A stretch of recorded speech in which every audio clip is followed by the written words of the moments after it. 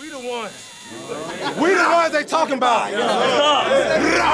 Broadway Sports Media. Choose your fighter. Justin and Justin Titans podcast show. Some of it was bad, but hopefully you probably piece something together. Outstanding. There's an earthquake in the middle of the podcast. Unbelievable. We're begging for listeners. That's all we do. Like I said before, Monday night, Tuesday night, Wednesday night, we gonna line up, we gonna play. Tighten up, baby. Welcome, everyone, to another episode of the Music City Audible podcast presented by Broadway Sports Media, partnered with 440 Sports. I'm Justin Graver. With me, as always, is Justin Mello, recording tonight, Tuesday evening. Justin, how's it going?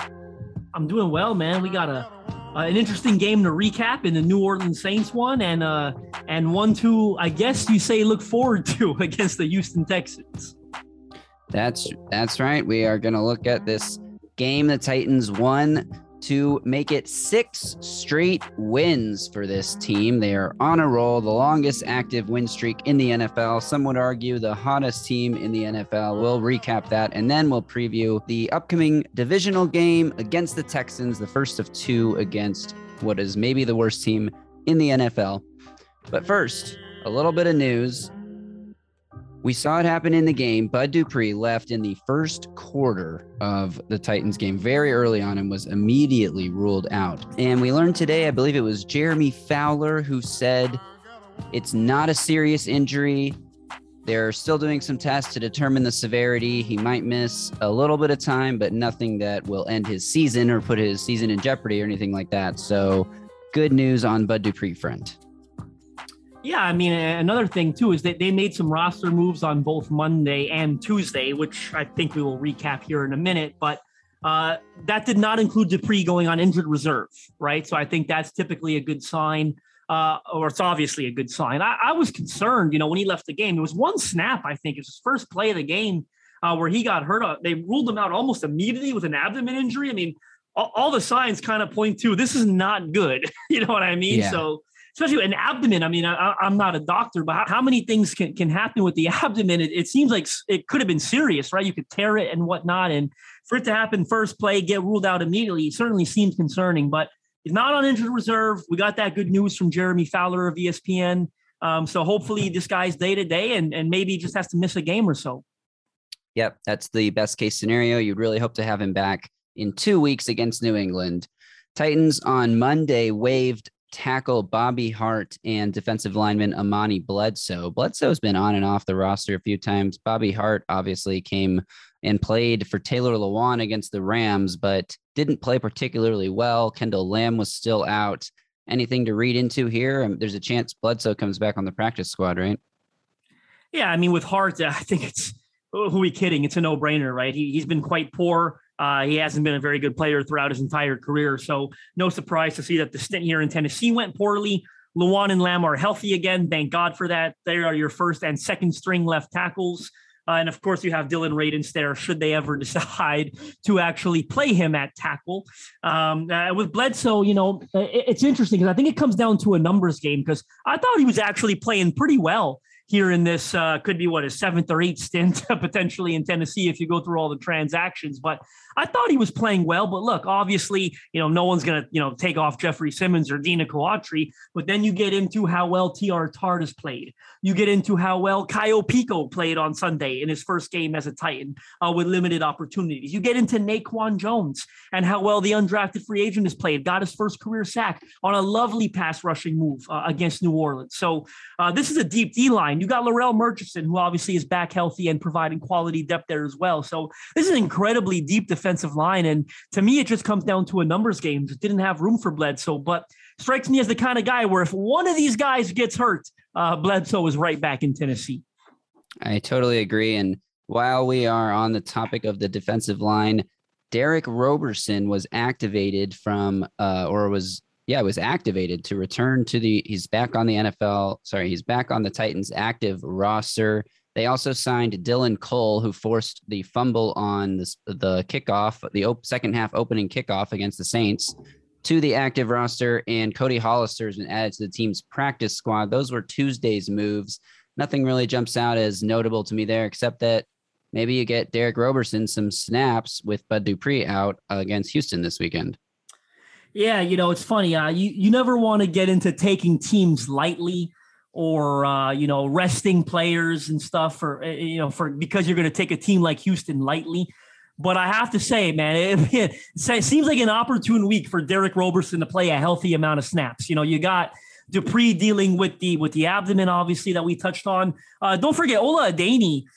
He played and he finished, but he was banged up throughout that contest. I think he was down twice. I think it was cramps. So, it was cramps, so he should be totally fine. I mean, regardless, I don't think if again you're not going to have Dupree. Do you want Adeni playing 100% of snaps in this game? I think it's an opportune moment for Roby to get back into that rotation and apply some pressure on the Texans quarterback. On the topic of Dylan Cole, maybe I'm a nerd, but how can you not be happy for the guy? Undrafted free agent, 4-year pro out of Missouri State, was with Mike Vrabel in Houston when Vrabel was the defensive coordinator there and a linebackers coach. You got to be happy for him. He forces that fumble in the second half, made the most of his opportunity, and now he's on the active roster. And what about Cody Hollister, a familiar face and name, a guy that has spent time in Tennessee 2019 and 2020, and I believe was in training camp with them throughout the early portion here of 2021, but suffered an injury really early in camp, and I think they waived him once he cleared past the physical, that is. So shout out to Cody Hollister. Nice to have him back on the practice. Clearly they like him, right? I mean, it's the third year in a row they've brought him back, so that they see something in him. Mike Vrabel likes him. Yeah, no doubt about that. So that will do it for the news. Let's talk about this win. The Titans scrape out the victory over the Saints 23-21, although to be honest, it never really felt like a game that was that close, at least in the second half. The Titans opened the second half with that fumble recovery I mentioned on the kickoff and scored a touchdown a few plays later to make it 20-6. And from there, they got pretty conservative. Let's start with just overall takeaways from this win. Again, the 6th straight for the Titans and the 5th straight against a playoff team from 2020. Yeah, I mean, another excellent performance from the defense. I'm not even sure what to start with here. For the most part, I mean, yeah, Simeon did have some success, and I think there are a couple plays they would obviously like to have back. The Traquan Smith touchdown that kind of fooled Jackrabbit Jenkins on the play action fake. You had the Mark Ingram touchdown. I think it was a wheel route, I believe he ran, right? And he beats Jayon Brown. Kind of disappointing when, Brown being your top coverage linebacker, you'd like to see him be able to keep up with a veteran like Mark Ingram that is not exactly known for his, at least in this day and age, his ability to catch the football and make plays in the open field. So I think there are a few plays you'd like to have back, but all in all, another really strong performance by the defense. Absolutely. And you just look at the sack numbers. The Titans continue to pressure the quarterback. They had 4 sacks in this game. Jeffrey Simmons had 2 more after having 3 in the game on Sunday night against the Rams. And of course, Harold Landry had another sack. That continues his streak of having at least half a sack in, 6 or 7 straight games now. He had half a sack against the Rams and at least 1 in every other game on this winning streak. So over the last 6 games, Landry has 8 sacks. Simmons has 7. That is tied for first in the league amongst that time frame for Landry, and then second in the league for Jeffrey Simmons, or I guess fourth because there's 2 other players with 8 sacks. So this Titans D-line, Landry and Simmons are actually the only 2.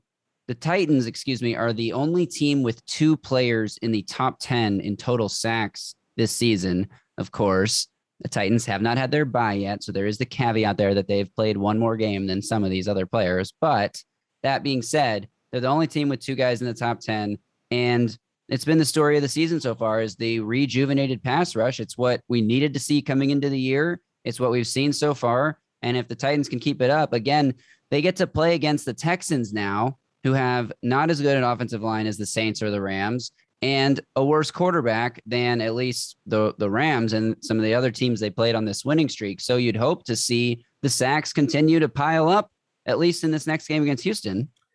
Yeah, if I was going to make the argument for Houston, and I'm not going to make a very strong one, I would say that at least Tyrod Taylor is not a statue in the pocket, right? Whereas Matt Stafford and Trevor Siemian are not going to challenge you much with getting out of the pocket and creating with their legs. So Taylor does represent a different challenge in that aspect. Well, you're right. That O-line is banged up. It's not very talented to begin with, and Tennessee should have some success getting in the backfield. What can you say about Simmons and Landry? I mean, 5 sacks for Simmons in the last 2 games. As an interior defender, it's almost unheard of, right? For a guy like that to be getting after the quarterback as consistently as he is. On the topic of Harold Landry, you're going to let me rant for a second. It should have been 2 sacks in that game because you'll remember that third down hold, that phantom hold call on Chris Jackson. Landry had a sack on. That was 3rd down. So that was going to force 4th down and a field goal attempt, which by no means is a guarantee they would have made given the woes that the kicker was experiencing throughout that contest. So, and on another topic, everybody is complaining about the roughing call, and I don't like it either. And I'm sure you and I will get to it, but I'm surprised it's being brought up so frequently. Well, it's probably because that's the one that makes the highlight reels and the replays. But that Chris Jackson hold on 3rd down, that was an equally terrible call. That was an awful call. That's 3rd down. The Titans got a sack on the play, should have gotten off the field, I guess I should say.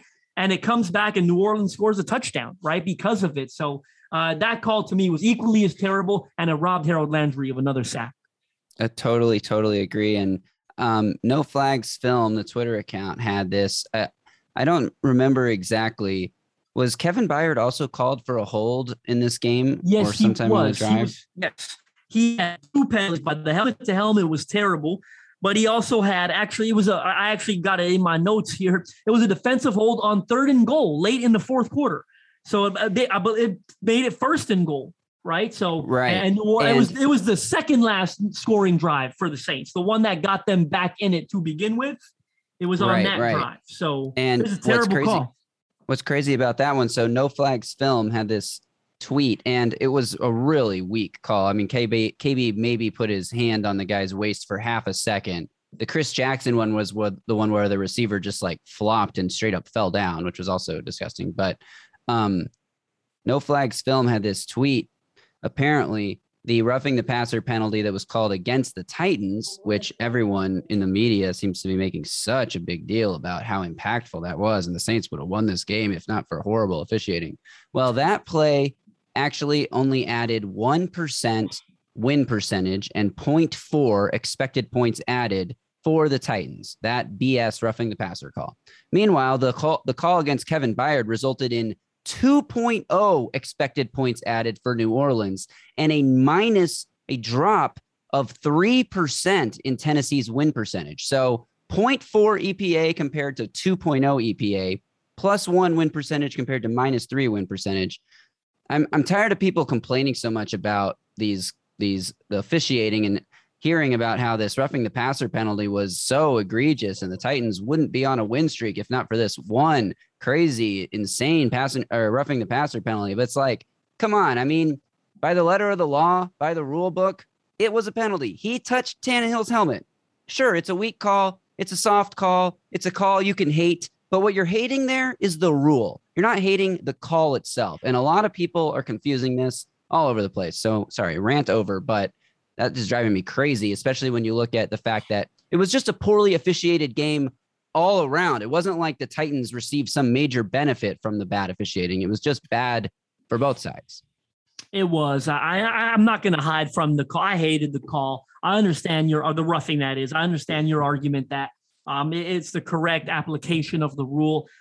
You're right on that, but I don't even care. I hate the call so much. I will flat out say it's an awful call, and I would like to see it not be called in any game going forward. But I agree.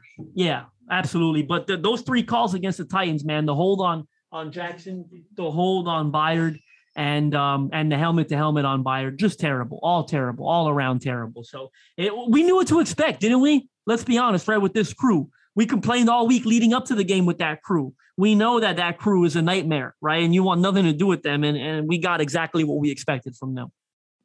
Yeah, absolutely. So let's talk about a few more stats for the defense here while we're talking about them.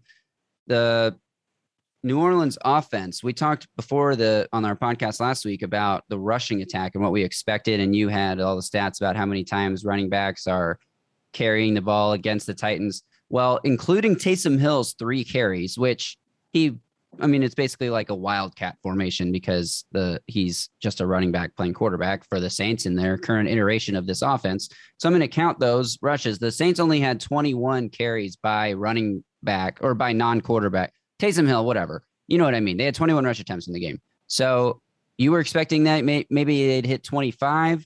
Mark Ingram only had 14 carries for 47 yards. I mean, he was not ineffective with the ball. The Titans did a decent job of stopping him. He did have 4 catches for 61 yards, including the touchdown and that wheel route along the left sideline against, I think, Jayon Brown in coverage. But for the most part, the Titans have done a good job again at forcing the other team to become one-dimensional, and a 20-6 lead is a huge part of that. But I think the Saints got away from what they wanted to do on offense here and put the ball in Trevor Siemian's hands, which, I mean, he played pretty well in the second half. He made a lot of good throws, but that wasn't New Orleans' preferred way to try to play offense in this game, right? No, it certainly wasn't. And I wonder how much falling behind 20-6 had to do with that, right? So early in the third quarter, because with the injuries they have at quarterback, at receiver, that they really want to play ahead, right? They want to stay ahead of the sticks. They want to run the ball. So let's talk about the offense now, because they struggled again. Ryan Tannehill, 19 of 27, 213 yards passing, 1 touchdown passing. He also had the rushing touchdown. I believe it was just a 1 yard or maybe a 2 yard run there to get in the end zone. The Titans' only rushing touchdown. Again, the running backs more or less struggled. Foreman and Peterson combined for 19 carries for 51 yards. Jeremy McNichols added 4 carries for 7 yards. So the rushing attack, not there. A.J. Brown, only 4 targets, just 1 catch for 16 yards. He did have a 7-yard carry, and he recovered a fumble that was a pretty big play down there late in the game. But I want to gauge your concern level for this offense, because on the one hand, they don't have Derrick Henry and Julio Jones. And we saw them early in the year against the Jets, for example, when they didn't have A.J. Brown and Julio Jones, and against the Colts in the second half early in the season when they didn't have A.J. and Julio. And the offense struggled for the most part. I mean, they did end up scoring 24 points against the Jets, but for the most part, they struggled. They end up scoring 23 points against the Saints. They did have a nice, the scoreboard looked good against the Rams, but same kind of deal in these last 2 games where the defense is setting up short fields. Kevin Byard had a pick 6 in one game. They had the fumble recovery deep in Saints territory in this game. So it's tough to gauge, because they've also played 2 really good defenses who have really good fronts that are tough to run against. Even if the Titans had Derrick Henry, they would have struggled to run the ball, I think, in these last 2 games. So where do you come down right now looking at this offense, 2-0 without Derrick Henry, but 2 games that don't inspire a ton of confidence? Yeah, I think you kind of hit a lot of nails on the head there. And I'll touch on a couple of those points as well. But I think you would be naive to not be at least a little concerned. I mean, you're right. The 2 good defenses is what kind of gives me pause, because those are 2 really good defenses, and it'll be a great test this Sunday against Houston, right? If it looks bad again against the Texans, then I think you should definitely be concerned. As of now, I am skeptical and I am worried. Look, 229 yards of offense per game over the last 2 games. And yes, part of that has to maybe do with the offense setting up short fields and the pick 6, Byard gets the pick 6 against the Rams, and you have David Long have that interception, set him up in the 5-yard line. Like, there have been a lot of those situations lately, right, where the defense is giving them short fields, and the fumble on the kickoff return against New Orleans that Dylan Cole forced. So it has made it's a good problem to have, right? You love getting turnovers and you love having short fields. It has made it a little bit difficult to gauge, but from what I've seen in terms of, when they've gotten the ball on their own 25 and whatnot, from just, regular kickoffs, punt returns, whatever, I don't have a lot of confidence that they're going to march down the field and score without Derrick Henry and Julio Jones. And look, that's fair. That's, we knew they entered the season relatively top heavy, right? They got 3 monsters. And 2 of them are out right now, right? So when 2 of them are out, you're probably going to struggle. But at the same time, we can't just sit here and say that and pretend like it's okay, because guess what? Derrick Henry's not coming back in the regular season, most likely, right? You're not going to get that guy back for the next 6-7 games.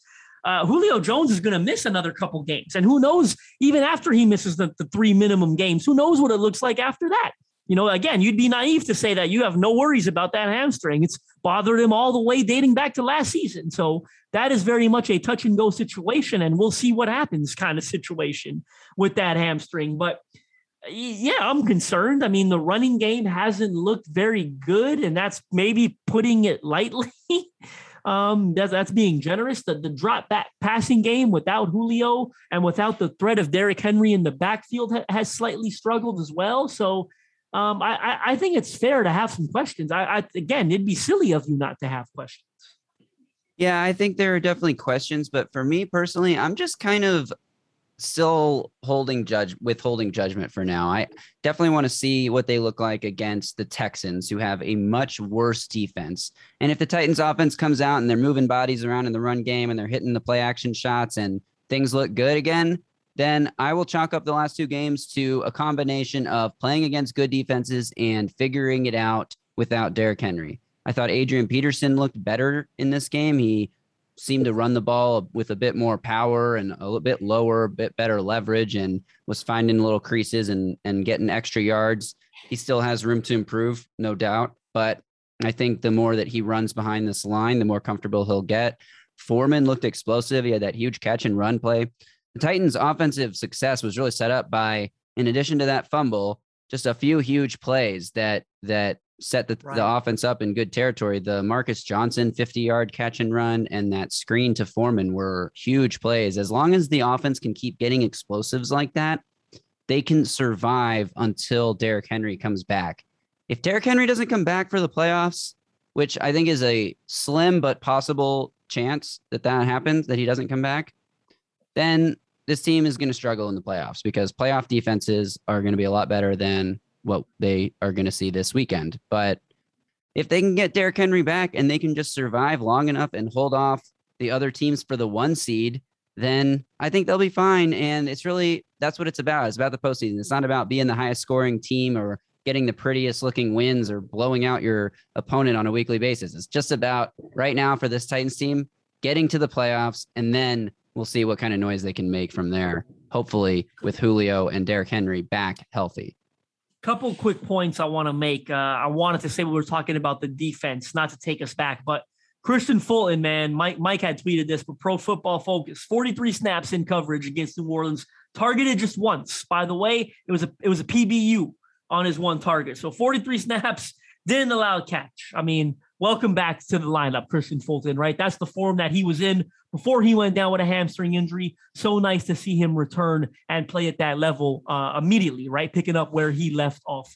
I did think Foreman was their best running back against the Rams. Nice to see him lead the backfield in carries against New Orleans, right? It was really nice to see, because we kind of talked about that. We said, well, he was third in carries against LA, right? Even McNichols had more touches of the ball. So nice to see them quickly reverse course there and use Foreman as sort of the 1A, maybe to Adrian Peterson's 1B. I agree with you that Peterson did look a little bit better, although I will say it was, in my opinion, more of a baby step forward. Yeah, he wasn't running as high. He did look a little better, but I still have concerns and questions there about the age. I thought his best run of the day, and this tells you it probably didn't go all that well, but it was in the fourth quarter when they were trying to kill clock. I think it was a 1st and 10.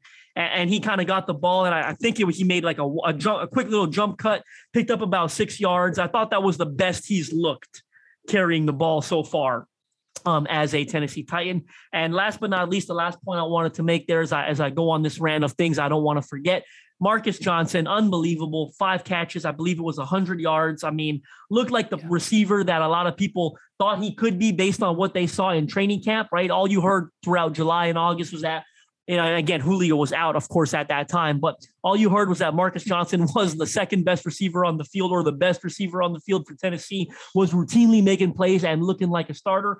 That has not been the case this year. He's battled injury. He's played mostly on special teams, but he stepped up to the plate, stepped in for Julio Jones in the starting lineup, and was absolutely incredible on Sunday. And a lot of those plays, by the way, a lot of those catches came against New Orleans' number 1 corner, Marshawn Lattimore. So it's not like he was getting weak coverage. It's not like New Orleans was forgetting about him. No, man, he had Lattimore on him quite a bit, and he put Lattimore in a blender a couple times, right? He made him look silly, turned him inside out. So shout out to Marcus Johnson. That was a terrific game. easily easily, I take that back because Simmons was so damn good. But I was about to say easily Tennessee's best player on Sunday, but maybe I'll reverse course and say definitely the best player on the offensive side of the ball.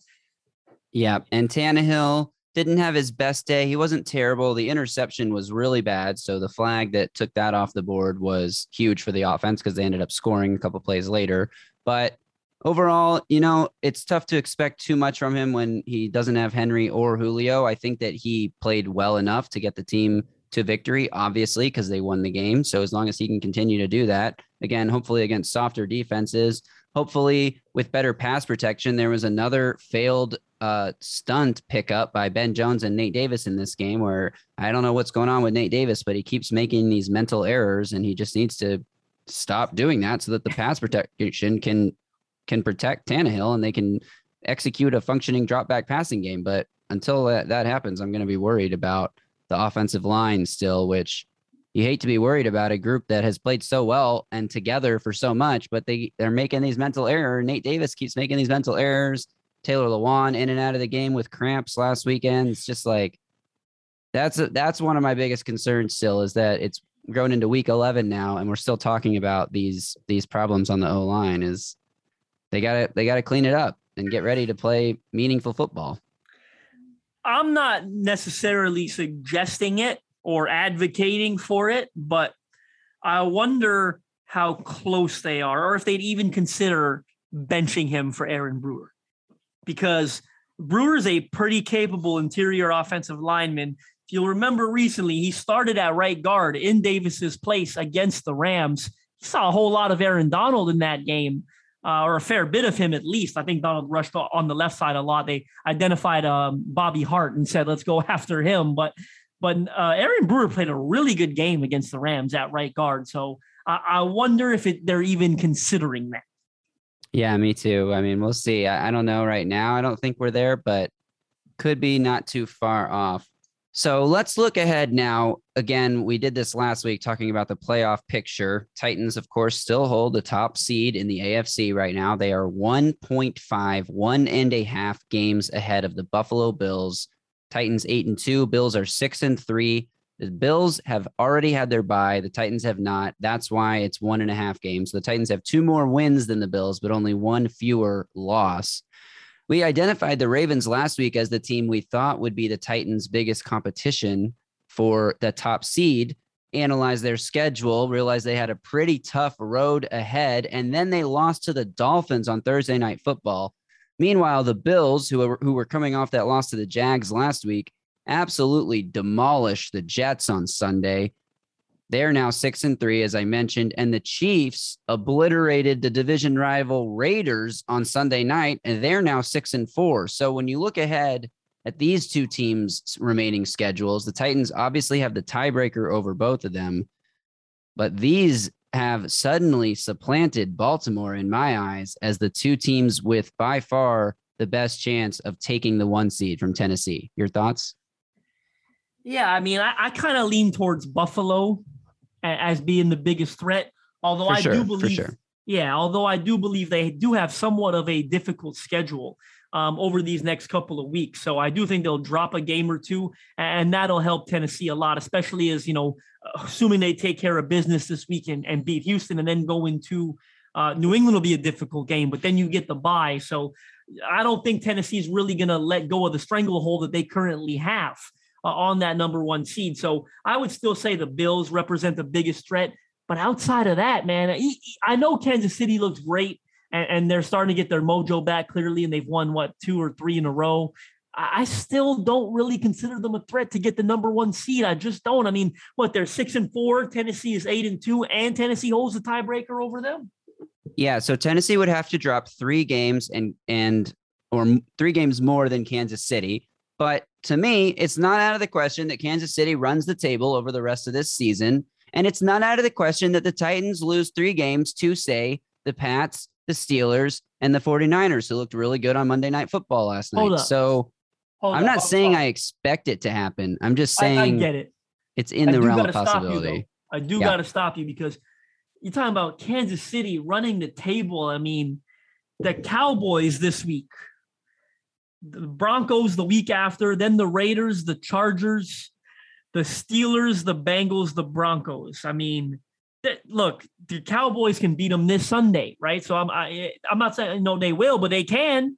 So we're talking about running the table. You got the Cowboys, who are, I think, a great team and legitimate Super Bowl contenders. And then they go into the bye week 12, by the way.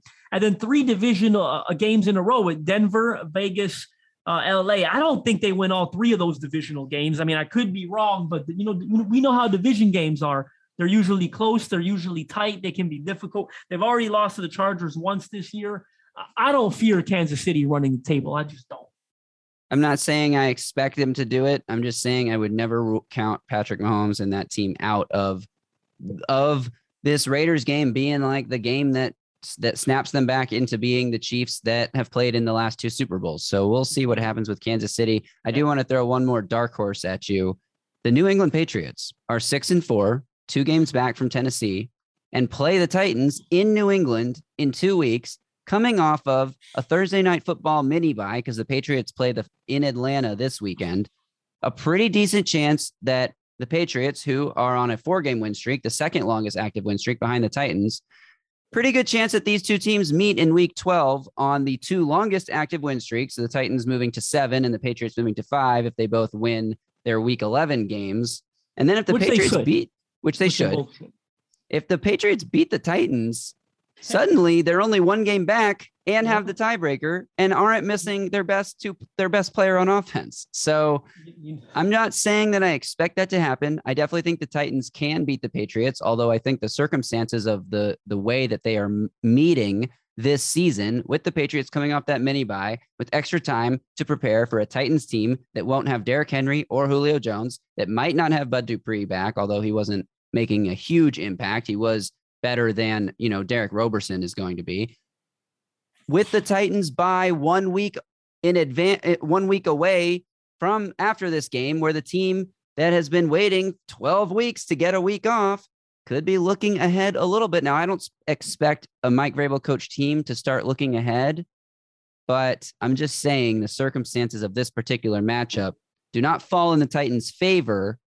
So we'll see what happens in week 12. I know we're getting ahead of ourselves. We haven't even previewed the Texans game yet, but as we look at possible playoff seeding scenarios, the Patriots loom large as a contender here.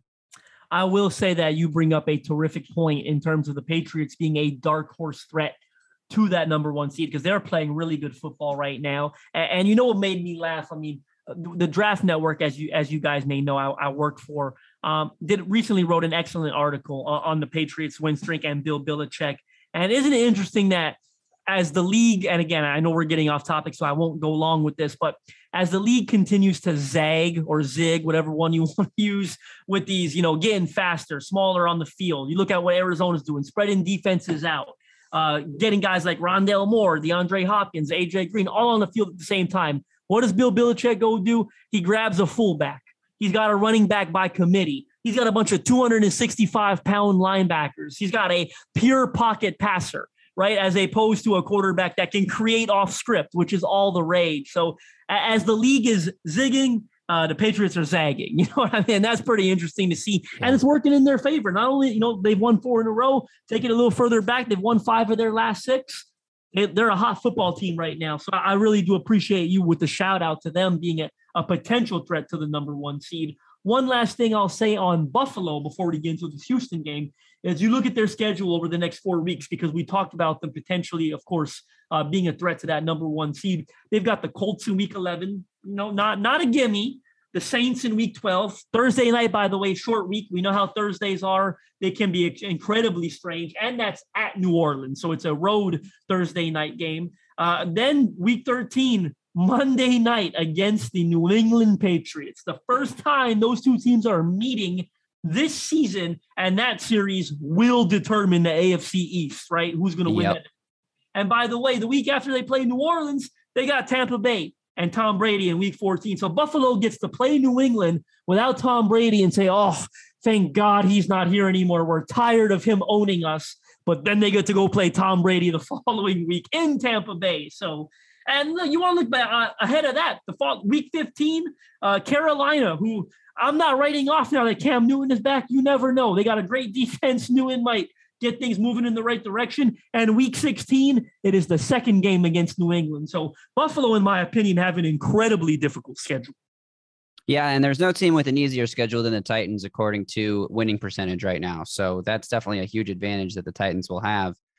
We'll see if they can actually take care of business. You know, they've done a fantastic job, 6-game winning streak. You know, obviously, if you win 3 in a row, you get the bye, and then you win 3 in a row in January, you're in the Super Bowl. The Titans have done that twice in a row now, 3 games in a row, 5 of them against 2020 playoff teams. Now, I don't expect the Saints to be a 2021 playoff team, so I don't know exactly how impressive that stat is. The Saints, but you said? Yeah. We'll see, man. What's funny? The NFC, those 5 teams that are killers. I mean, you might remove the Rams now, the way they're playing, but after those 5 teams, you got 3 more playoff spots up for grabs. Who's it going to be? Who are those 3 teams going to be?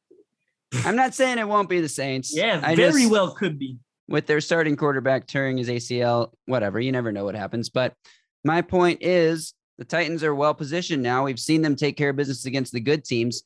Can they take care of business and win the games that they're supposed to win? Because they haven't had a game like that except since the Jacksonville Jaguars game, which they had to win. Yeah, which started the win streak. And they had to have that win because they were coming off the incredibly embarrassing loss to the Jets. So they haven't necessarily had to do the thing where they don't play down to their opponent in a while, right? Like they've had pretty great reason to get up for these last few games. And if they're a really great team who's a Super Bowl contender, they will go out and dominate the Houston Texans. But if anything, somebody, I think it might've been Zach or somebody said this in the group chat today that was like, there's nothing good you can learn about the Titans from this matchup, but there is like bad things you can learn, like that they're not as good as we really hope or think that they can be. So I don't know. What are your expectations? There's not a whole lot to talk about with Houston. Laramie Tunsil could be back this week, but his status is still uncertain. If he's not back, this team lacks almost any star talent. I mean, Brandon Cooks may be the closest thing to a star that this team even has right now, the Houston Texans. So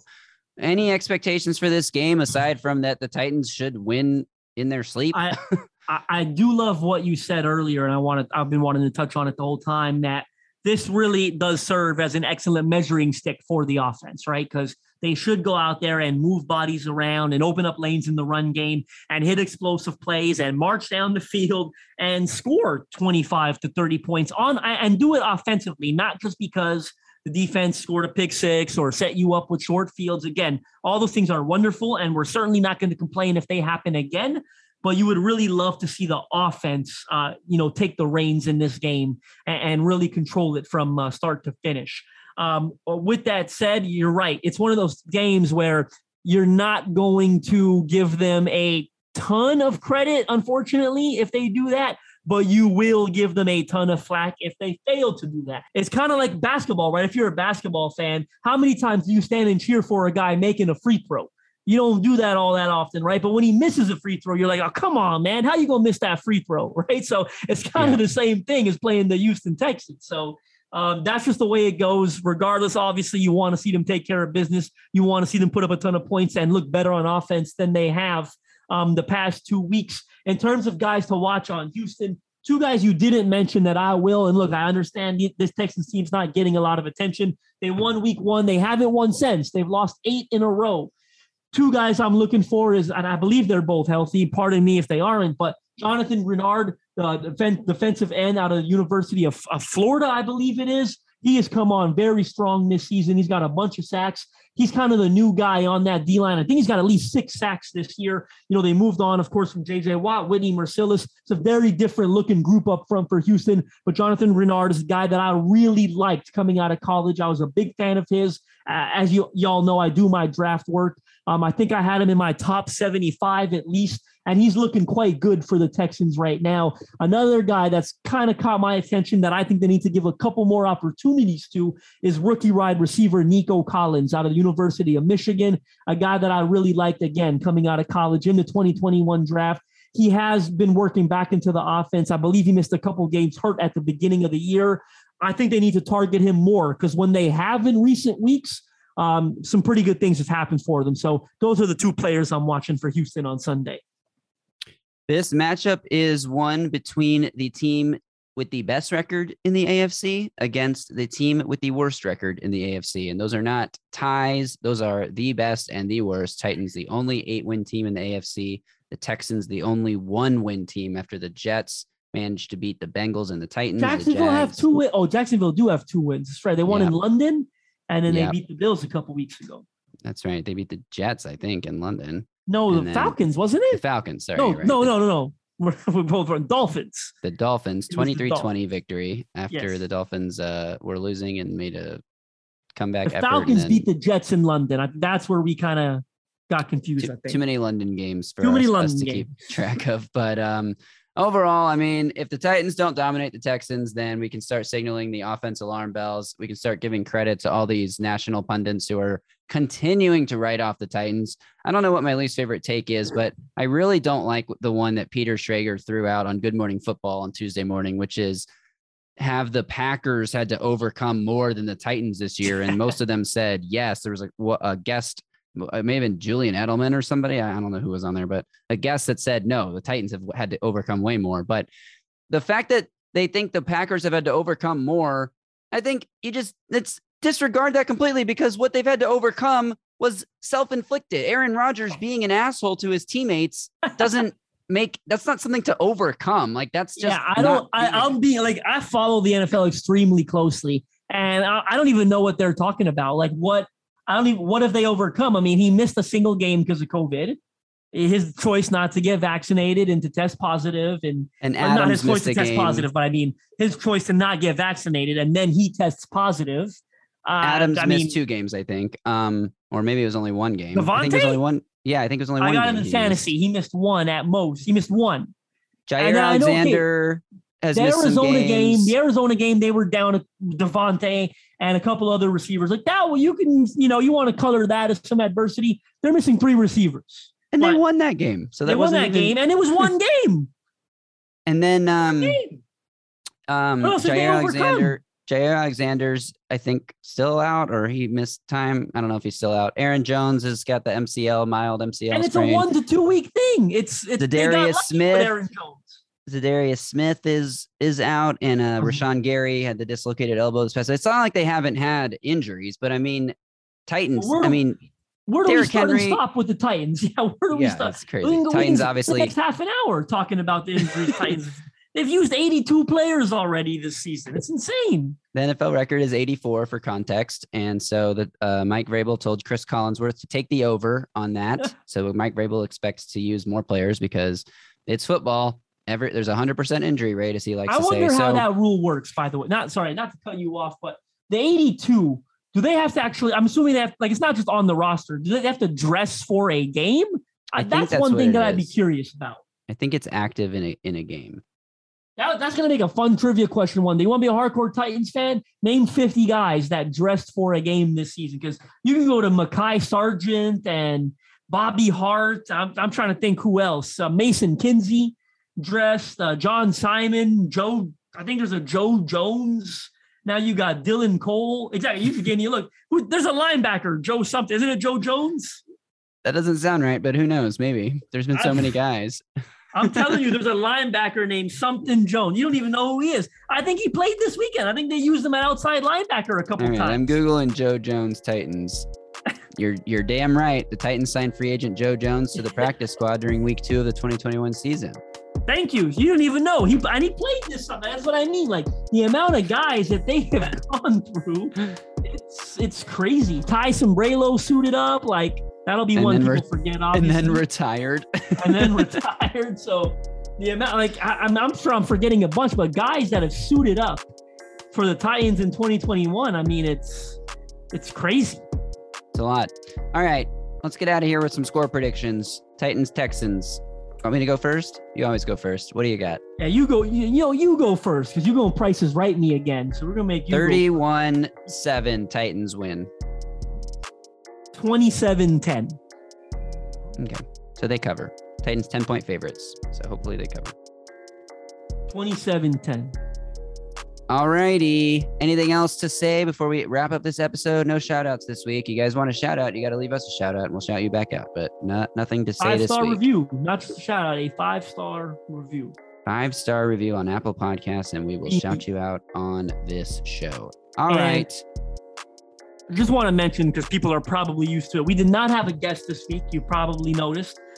Justin and I decided to ride. I don't know, can we say ride solo when there's two of us? I don't know, but ride as a duo then, I will say. We decided to ride as a duo and knock out this preview show. We will return with an excellent guest next week. I will not ruin who it is, but this is a veteran reporter who's been covering the New England Patriots for a very long time. You probably know who he is, even if you're not a New England fan, which you probably aren't, but regardless, you will likely be familiar with him, and we're excited to bring him on and get back into the flow of bringing on guests to cover these episodes. That's right. So I said this before the Jets game, and I looked like a fool. I'm going to say it again. We'll be back next week to hopefully recap a dominant Titans victory and preview the Week 12 matchup against the Patriots, which will be a tough game for both teams involved.